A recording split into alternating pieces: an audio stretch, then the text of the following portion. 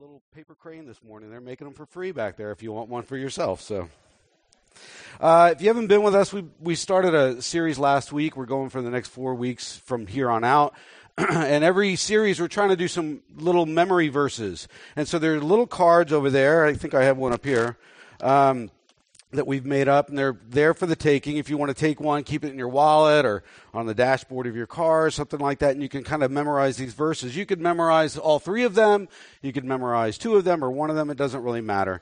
But, if you can get one of them in your head, that would be great, But we're just trying to do this to, just beef up our knowledge and our understanding and keeping the Word of God close to our hearts. So that's the first verse is Exodus 20, verse 8. Remember the Sabbath day by keeping it holy. Nice and short and sweet. That's easy to remember. Mark 2:27. Then he, Jesus, said to them, Sabbath was made for man, not man for the Sabbath, which we're going to hear in the sermon today. And then finally, Psalm 100, verse 4. Enter his gates with thanksgiving and his courts with praise. Give thanks to him and praise his name. So, that's a great verse. If out of all those, maybe that last one is pretty cool to memorize if you're not going to memorize all 3. I think Vinny would like you to memorize that one because then you come into worship ready to worship, right? So that's kind of cool. But I want you to grab a Bible. You should have a Bible next to you on a seat near you. We're trying to get in the habit of just opening those things.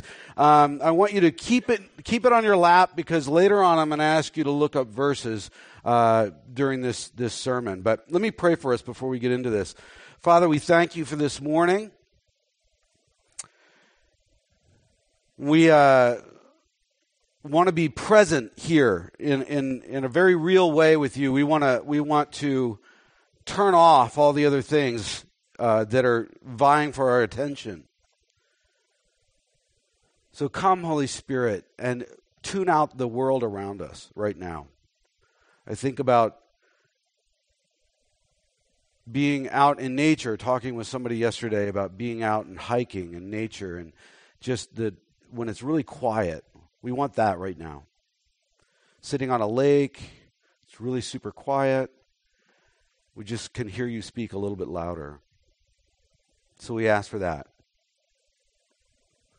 That even when I'm babbling up here, Father, that you would be speaking into hearts, myself included.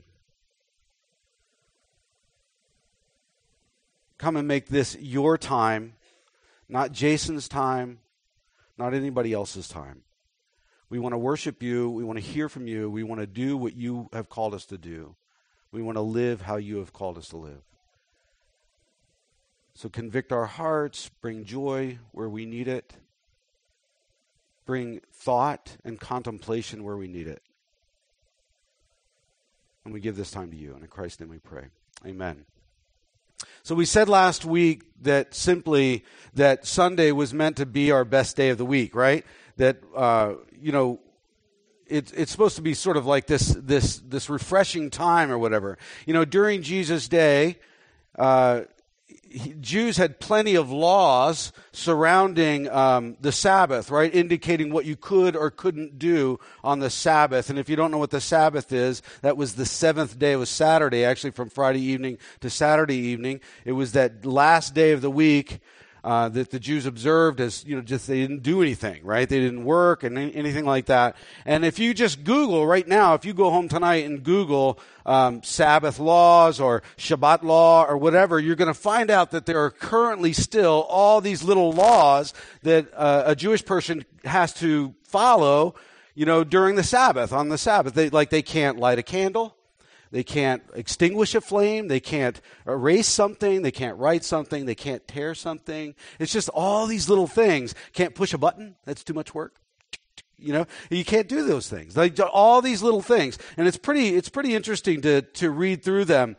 There are just lists and lists and lists of them. But on one Sabbath day, if you remember the story, Jesus was with the disciples, and they were debating about which of these laws or these little rules applied to them and which didn't. And Jesus clarified God's purpose for the Sabbath once and for all when he said in our memory verse, Mark 2:27, he said, the Sabbath was made for man, not man for the Sabbath, right? So the Sabbath was made for man, not man for the Sabbath. So it was supposed to benefit us. Jesus was saying, right, that of all the days of the week, that God knew we'd need a day to refuel and to refresh and to refocus ourselves. He really did. And so when God was arranging the rhythm of the world, I like to think in terms of rhythms, in life, right? When God was arranging this rhythm of the world, He designated one day a week for us to refuel by refocusing our attention on our Creator. And whenever people have taken the time to set aside a day for rest and refocus with God, life has gone a lot better for them. They felt better about themselves. They enjoy and experience family and friends and God more deeply. It is just a true fact. The problem is that we live in an addictive culture. We really do. We run around 24/7. We never have enough time for anything, right? But we have plenty of worry and plenty of anxiety, while true peace and happiness seem to elude us all the time. Day in and day out, we're under pressure. But wouldn't it be nice if we had simply just a pressure release valve, right? Just something that take the pressure off. Now, I want you guys to relax today. I know I'm a little loud all the time, right? I hope that doesn't make you tense, right? But I do want you to relax. I don't want you to relax so much that you fall asleep this morning, but I do want you to relax enough to listen well and to leave here hopefully feeling like a weight's been lifted. The problem is, in our busy society, when I say you need to rest, you say, another thing I got to do, right? It doesn't come off as rest. You're like, I got to add that to the list now. That stinks. That's sad, right? That's sad truth about us.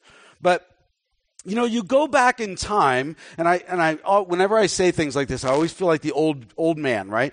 But you go back in time, and there was a lot less pressure at times. And I've told you before that I've read the little factoid in one of those books. You read in the bathroom, right? And it says that people now have as much anxiety as a 1950 psych ward patient. So there was a lot less pressure way back when. Nobody worked on Sundays, right? We talked about that. Businesses were closed for the day. I think Chuck told me, I don't know if it was Michigan or Missouri or something like one of the states with an M, I think it was, that in 1984 and 1985, they decided overnight to open things up on Sunday. And it just changed the culture, right? It really did. I remember the difference, right? I'm old enough to know that. There were no traveling all-star teams on Sundays, right, for kids. I think is the worst thing in the world, right? I just can't stand it. Sunday was a day of rest. Sunday was a day of worship, which may seem old-fashioned. It might seem old-fashioned, but doesn't something about that intrigue you? That idea of turning everything off, just resting and worshiping for a day. We may have gotten a lot less done on Sundays at that time. But a lot more was achieved on Mondays, I believe, as a result.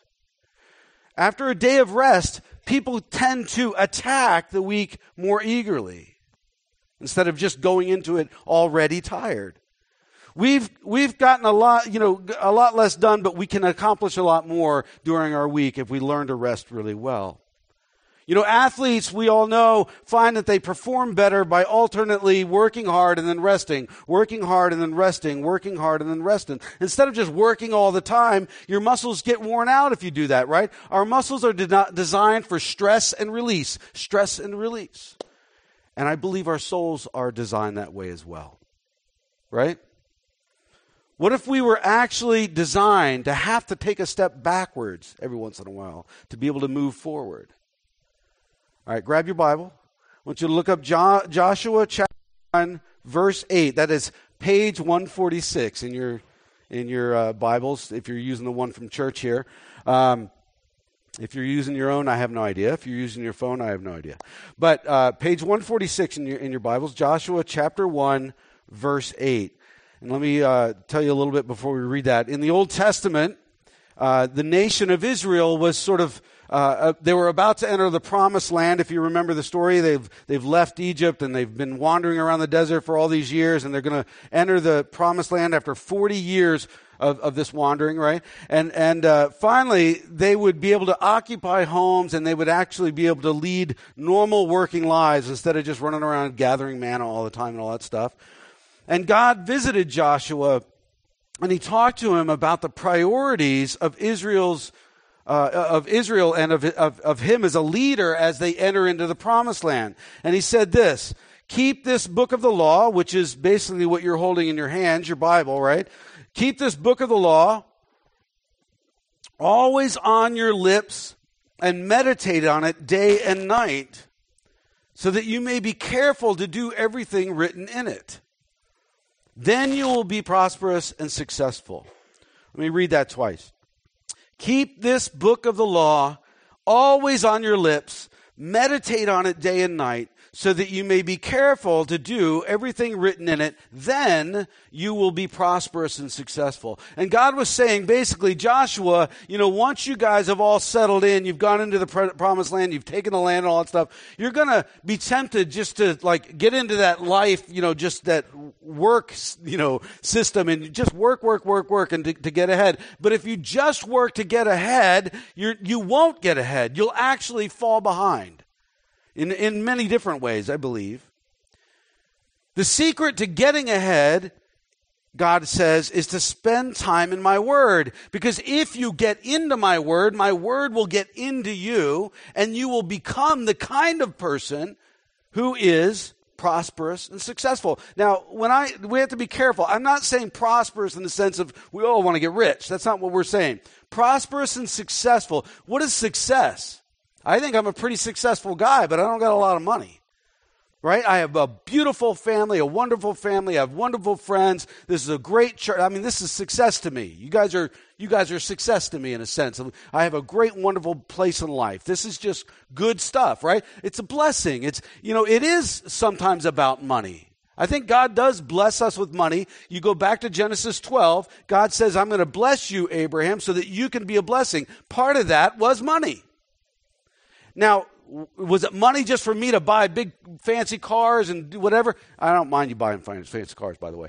But, I would buy one if I could. But it's not just for that stuff. It is for turning the blessing back out to other people, to bringing the gospel to others, right? To blessing this world, all the nations of the earth, Matthew chapter 28, with the gospel. Sorry, I went off track there, Mark. But we get used to that here. But this is proven to be true, right? This is proven to be true throughout history. In the 18th century England, Jonathan and Charles Wesley, if you ever want to read about these guys, wonderful, wonderful stories, they started a movement which resulted in 100,000 weekly Bible studies by the year 1798. And as a result, for the next 100 years, England was the most prosperous nation in the world. Now, you might say, Jason, you're putting a little bit too much weight on this stuff. No, I don't think I am. I think we don't realize how much God is right there blessing us in order that we would be a blessing. We really don't understand how much effect our interaction and our walking this out with God has, right? In 1857, Jeremiah Lanphier, if I say his unusual name correctly, he started a noontime prayer meeting in a Dutch Reformed church in downtown New York City, which sparked this movement of prayer and Bible reading across the country. It became as known as the Fulton Street Revival. 3% of the United States population came to Christ during that time. That would be the equivalent of 10 million people today coming to Jesus, in a matter of a few weeks or months. It was crazy. There were 10,000 conversions a week alone in New York City for a period of time. The first night they had 6 people. The next week they had 14. Then they had 23. And then they had 60. And the next thing you know, they had 3,000 people, and they were doing it every night of the week. It was crazy. And as a result, the history of Americans' westward expansion was marked by all these households across the country just huddled around their kitchen tables at night while dad reads the Bible for an hour and they pray together, and all that stuff gets in people. Once that habit was ingrained in people, in families, the next 100 years of America's history, we became the most prosperous nations on the earth. I remember somebody used to say the statistic that we had 85% of the world's wealth in America, and that was going back 30 years ago. I don't know if that's true or not then or whatever, but we had a lot. Why? You might think it's for corruption. I think God has blessed us so that we would be a blessing to the world. Maybe we haven't done that really that well. That's Israel's history, by the way, that God blesses them and then they fall into sin. And he takes that blessing away and he scatters them in order to get them out to be a witness to the nations. You want to take a good course, take the Perspectives course. Ask me about it. It's one of the best courses out there, and it gives you the history of Scripture and the nation of Israel and the church and everything, early church history. It's really, really a cool course. But anyway, I don't even know where I am now. But, they got that habit in them, and the world just kind of changed. People might say that we're too busy now to be, sit down and read the Scriptures to get that into us, due to the busyness of work to get ahead. We've got all these things to do. But God says, if you take the time to read it regularly, you will become the sort of person who does get ahead. I'm currently reading through the Bible in a year. It's doing wonderful things for me. I'm not like sitting and stopping and like digging into little things. I am just taking an overview flight of the whole thing. And it's pretty cool to read it that way, just to read right through. Don't worry about getting all the details. Don't worry that you pronounce all the weird names correctly and all that kind of stuff. Just read. And suddenly you start to get like, my gosh, wow, there's some things that sink into you. The same is true with the Sabbath, right? This day of rest. We think we can get ahead by working more, just being busy all the time. But the best way to be productive is to rest and refuel for a time each week. And that's the concept of the Sabbath, and God started it. And he said we needed it. The way to make your Mondays better is to start with your Sunday, right? In the Bible, God prescribes 52 Sabbaths a year, right, as part of our soul care plan. And I really do believe that one of the greatest problems in our lives these days is we're not taking care of our souls. We're really not. That's 7.5 weeks of spiritual vacation every year. 7.5 weeks. God did this because when he wired us up, he constructed us to run best on this rhythm of engagement and withdrawal, stress and release, work and rest. It's a pattern that is sewn into the universe. Days were made for work, nights were made for sleep and rest, right? God made Sundays as our release day in the week, so to speak. A Sunday rest is part of our divinely designed sort of nature. Sundays are the built-in pressure release valve. They really are. Now open your Bibles to Isaiah chapter 58. That's page 509. I took the time to look up these page numbers for you. Page 509, Isaiah 58, and we're going to look at verses 13 and 14. Isaiah 58, verses 13 and 14. Follow along as I read. So God says, if you keep your feet from breaking the Sabbath and from doing as you please on my holy day, if you call the Sabbath a delight and the Lord's holy day honorable, and if you honor it not by not going your own way and not doing as you please or speaking idle words, then you will find your joy in the Lord. And I will cause you to ride in triumph on the heights of the land and to feast on the inheritance of your father Jacob, for the mouth of the Lord has spoken. That sounds good to me.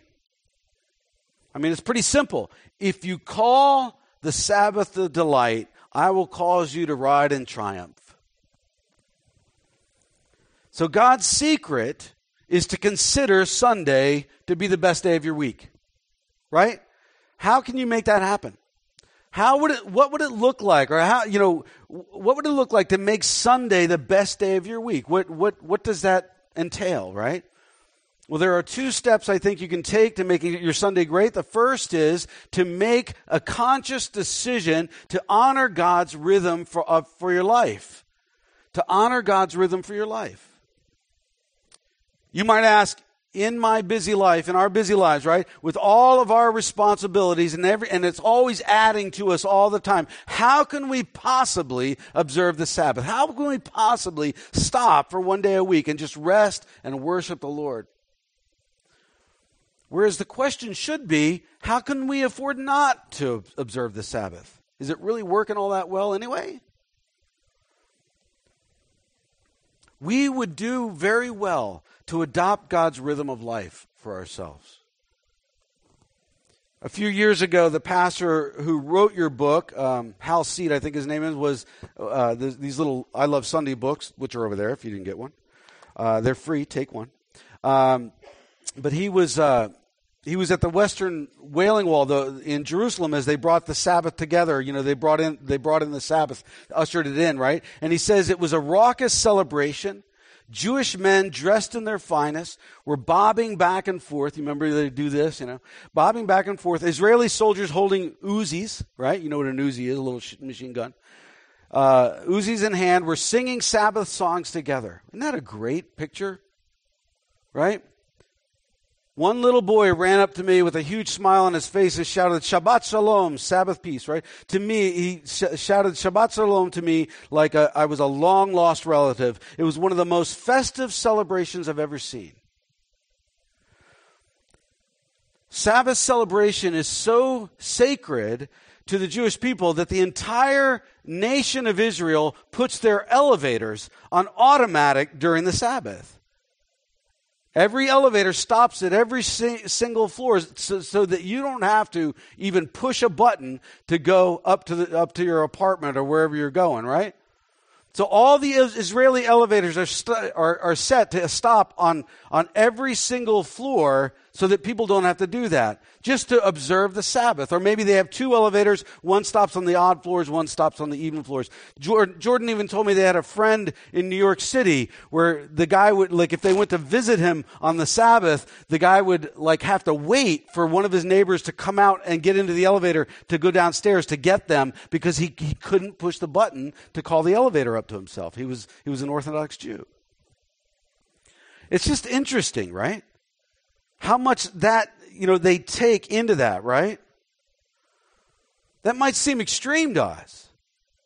Because we live in a country where, everyone just kind of does as they please. We don't have anybody telling us what to do. But imagine if you lived in an apartment building and every single Sunday your elevator stopped at every single floor. Every single stop of that elevator, every time the bell rang, you would think, oh my gosh, there is a creator God who wants me to rest and wants me to enjoy him. There's something about self-denial. Not just giving yourself everything you want all the time, right? It communicates to you. Jews celebrate the Sabbath on the 7th day, right? To remind themselves on the 7th day, God rested from all his labor of creation, Genesis chapter 2. Because the resurrection of Jesus happened on a Sunday. Christians sort of adopted the first day of the week as our Sabbath. So I'm not saying that it has to be on Sunday or Saturday, whatever. Let's not get into all that. But the principle is the same. Take a day of rest. Take a day of rest. And build it around God and make Sabbath a delight. Now, I think it's great if we could all make it on Sunday because we do it together. There's something about doing these things together. Turn in your Bibles to Exodus 20, verses 8 through 10. That's page 52 in your church Bible. Exodus 20, verses 8 through 10. And Exodus 20 is where Moses gave the 10 commandments, if you remember. And the 4th commandment there reads, remember the Sabbath day by keeping it holy. 6 days you shall labor and do all your work, but the seventh day is a Sabbath to the Lord your God. On it you shall not do any work, neither you, nor your son or daughter, nor your male or female servant, nor your animals, nor any foreigner residing in your towns. Exodus 28 through 10. Remember the Sabbath, it says. And remember is a verb which causes us to think backwards, right? To remember, look back on something, right?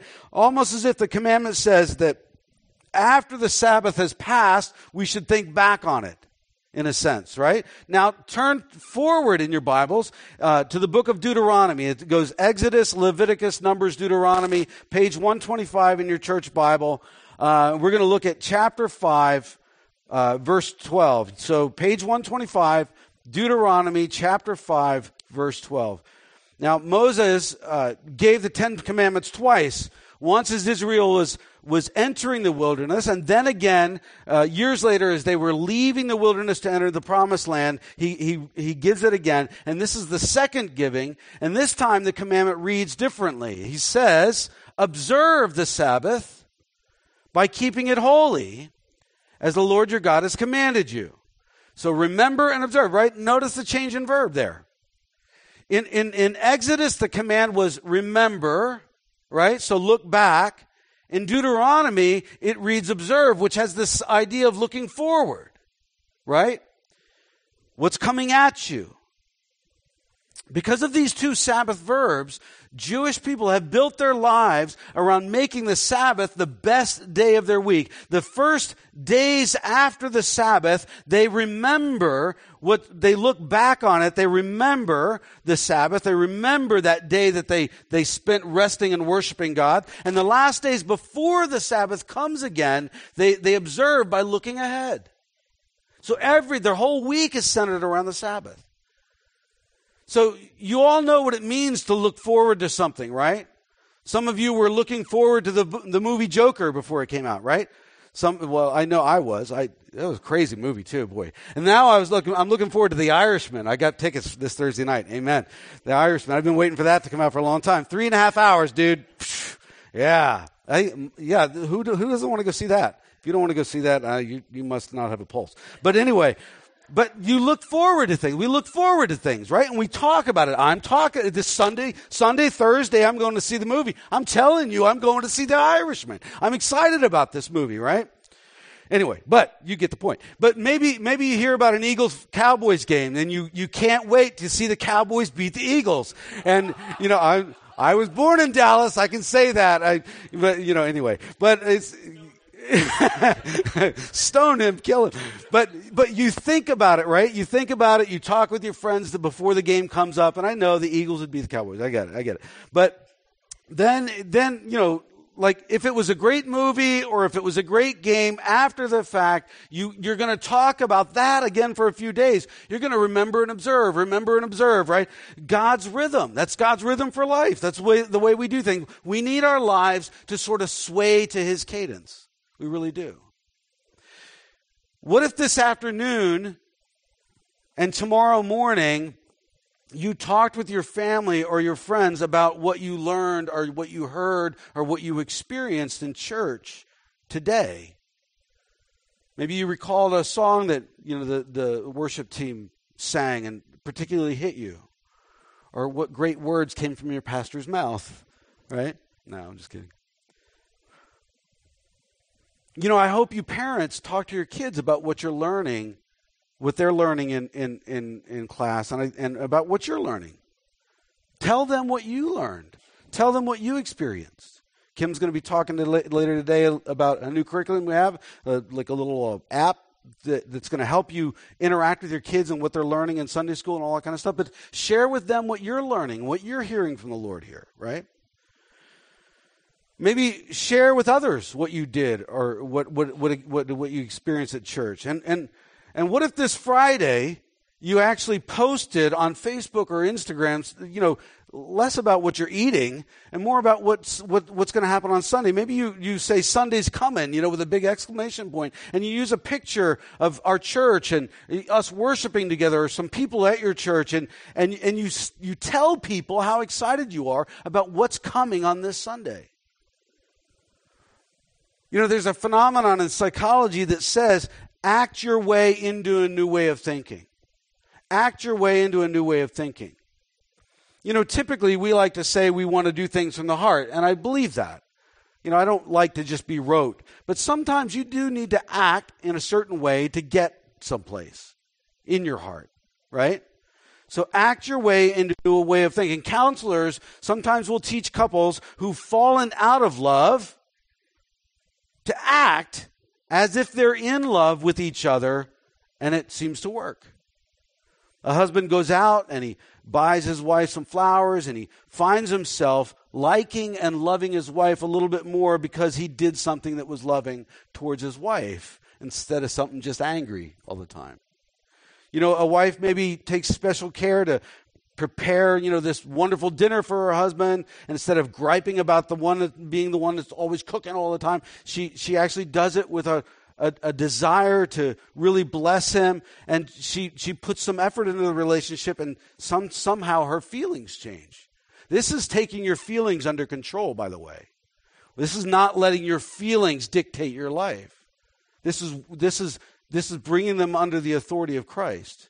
You've heard that story. I hope if you haven't, it's a great story of the couple who, the husband comes home and he's got a lady on the side, and he tells his wife over dinner, I want a divorce.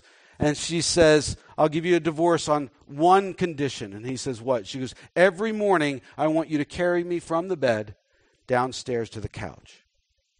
And so every morning, he says, for 1 month, that's what I want you to do. And he does this for 1 month. He picks her up and he carries her down the stairs, and their son sees this. The son goes, oh, Dad's carrying Mom, blah. And he becomes really, used to this, and he gets all excited about it every morning and all this stuff. And the husband, after a few days, after being close to his wife and seeing her face and seeing the wrinkles in her eyes and things like that, his feelings start to change. And then he notices she's losing weight.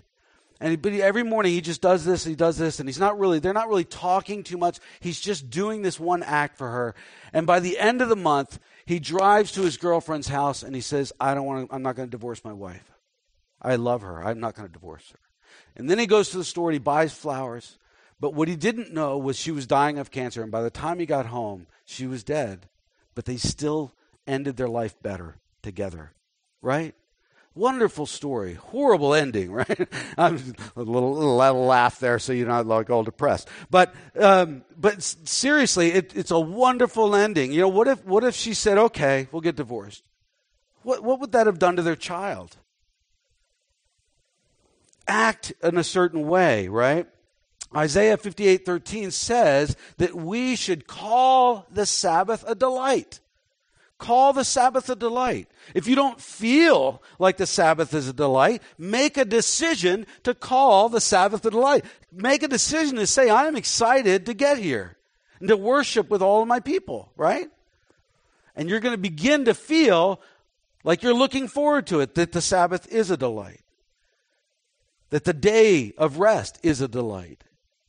If step one is making Sunday the best day of your week is to honor God's rhythm of your life, then step two takes us a little bit further, which is to prepare for Sunday as if it's the highlight of your week, right?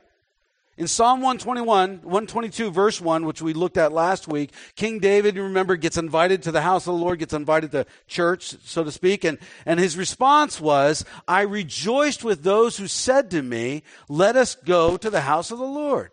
He's excited, right? He's made that choice. He's all fired up about it because, going to church was the high point of his week, so to speak, right? How could that happen for you? How could that happen for you? Guys, I remember, if you were in high school, well, everybody was in high school at one point, right? Unless you haven't been there yet, I guess. You get it. Oh gosh, my head. But, when you were in high school, you fell for some girl, you asked her out on a date, right? And what would you do to get prepared for that? You'd take a shower, I hope, right? Jack, you take a shower before you go out with your girlfriend. Yeah, good job, right? You take a shower, you comb your hair. I can't comb my hair, but, you guys can. You put on some clean clothes, ladies, by the way, if you don't know this, if your guy is a if he pumps iron, if he works out, typically before we went out on a date, we would go to the gym and pump iron for like a half an hour before we went on our date, because you get all rock pumped up. You look best, right? Little secret. You didn't know that. I'm sure you girls have something you do, but it's a weird thing that we do. But what did you do when you asked a girl to the prom? Right? You'd buy her flowers. You would, rent a tuxedo. You'd wash your car, actually, right? You'd clean out all the McDonald's wrappers out of your car and vacuum it and all that kind of stuff. You'd make reservations for dinner at a really nice restaurant. You might even get a limo and whatever, Maybe you didn't have to wash your car. Maybe you rented a limo. But your regular date and your prom date may have been with the same exact person, same exact woman, right? But what made one good and one great was the difference in preparation. You may not have really remembered all the dates you went on, but you remember your prom, right? So, on a normal weekend, let's say the Smith family, right? Or the Thomas family. Maybe we'll say the Thomas family.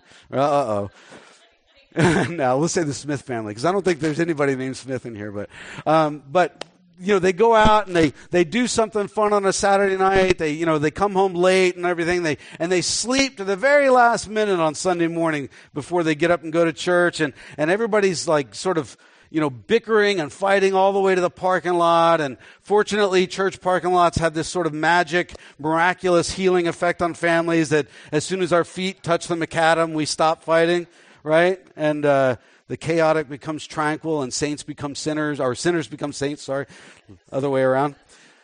But, you couldn't stand each other a minute before, now you're walking arm in arm into church. And how hard is it, right? How hard is it to have a great experience at church if you have a miserable experience getting to church? It definitely makes a difference, doesn't it? I was in a bad mood yesterday, and Kim said, let's go hiking. So she took me out to Fairmount Park, and we walked around Wissahickon Creek and all that stuff. 10, 15 minutes in it, my demeanor started to change, right? And I remember thinking I could stay in a bad mood or I could get nice, and it's sunny out here. I better get nice, right? These are little choices.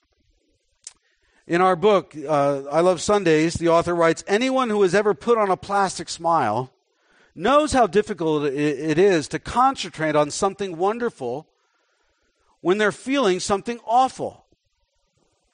One of the greatest things about church is that people regularly walk in a mess and walk out at peace.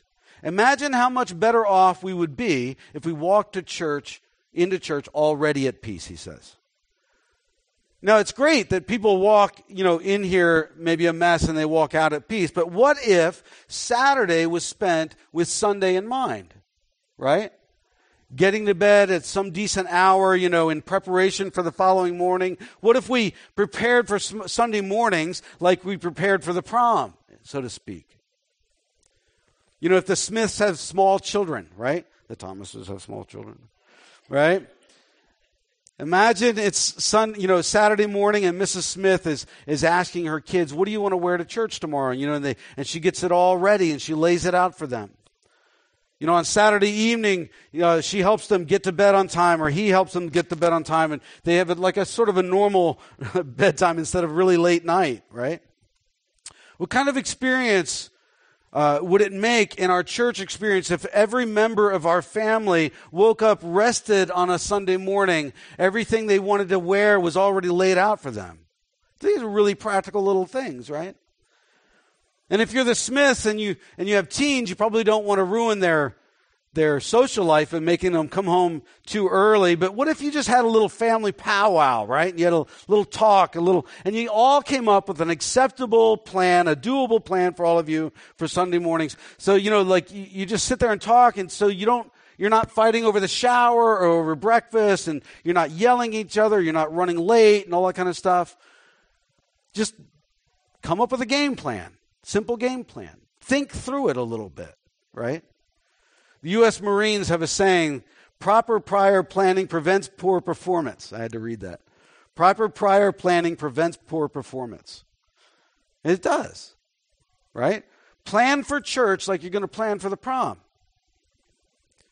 Now, if you replace Sunday morning, you imagine if it takes your family maybe 15 minutes to get to church, what if you got in the car 25 minutes early before church and you started to drive here actually at the speed limit, right? And not honking and not running old ladies over and all that kind of stuff. Maybe you sing a worship song together. Like my wife ran upstairs this morning because you guys were practicing a song, nothing else, I think it is. She's like, I love this song. I ran upstairs to hear it, because she was going to be down in kids ministry today, right? So, but maybe you sing a worship song together on the way to church. Prepare your hearts, right? When you get out of the car, you can stroll across the parking lot and you can actually stop and talk to somebody. And you might have a few minutes, left over just to have a conversation with somebody instead of rushing in. You'd have a few minutes to spare. You'd get some coffee. You could eat some of Joe's nice croissants back there, You'd enjoy the morning so much more. You might get to know somebody. You might make a friend. Somebody might pray over you. And something might change in your life, right? Like prom versus date, the difference is in a good Sunday and a great Sunday just might be advanced preparation, thinking about it, not just taking things as they come. So how are you going to prepare for next Sunday, right? Let me give you a few suggestions on how to change the rhythm of your life, because I think it's important for us. Firstly, block out the next 4 Sundays. This Sunday included, so you only have 3 more. Right? Block out the next 4 Sundays. What if you blocked, these 4 weeks out, right? And on your calendar, and you said, we're not going anywhere but to church on these Sundays, right? You don't miss one. You just commit. I'm going to be there. We're going to be there. We're going to walk in and we're going to worship the Lord and we're going to really engage with this. Schedule it into your phone, and get a reminder on it the day before to get prepared for it. What if you just did that one simple thing? Secondly, figure out your advanced plan, right?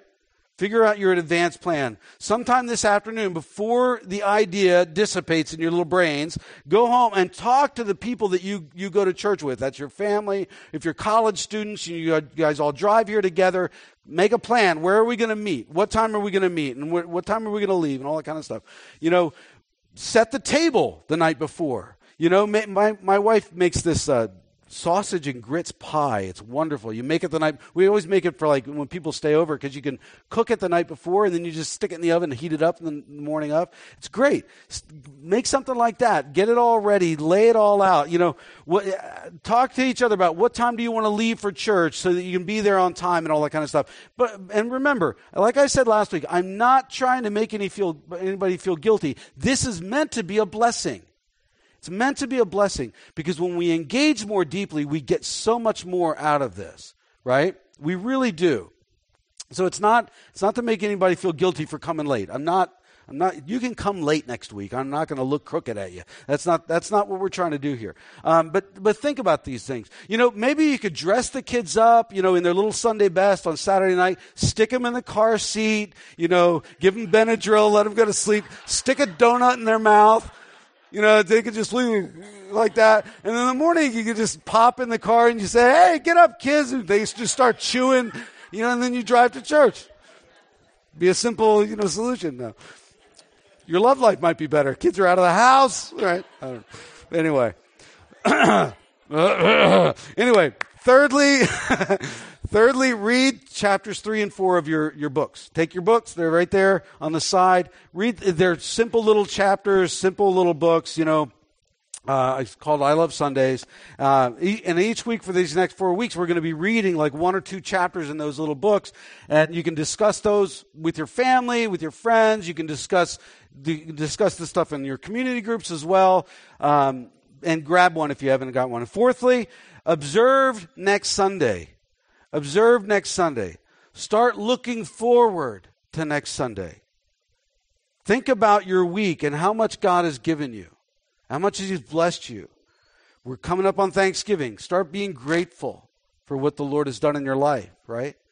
Try posting on Facebook or Instagram something encouraging about this coming Sunday. Sunday's coming. I can't wait to worship with my people at 6-8. you might, just start a movement, right? Hal Seed closes chapter 4 of I Love Sundays with this. He says, I recently officiated the wedding of a couple named Chris and Sarah Evans. While planning the ceremony together, I asked them how they met. Sarah said, During the first day of class, my freshman year, all the students had to introduce themselves. And when Chris introduced himself, I automatically said, wow, this guy's great and cute and something special. Class met once a week, so the next week, I dressed up a little bit for class. She did that every week, every single week, and Chris noticed, right? Now they're living happily ever after. They got married, they're raising a family together. And Sarah thought Chris was special. She thought he was special, so she took special care on the days, she went to class with him. It paid off. It's not a bad model, right? Sunday was meant to be the best day of our week. I really do believe that.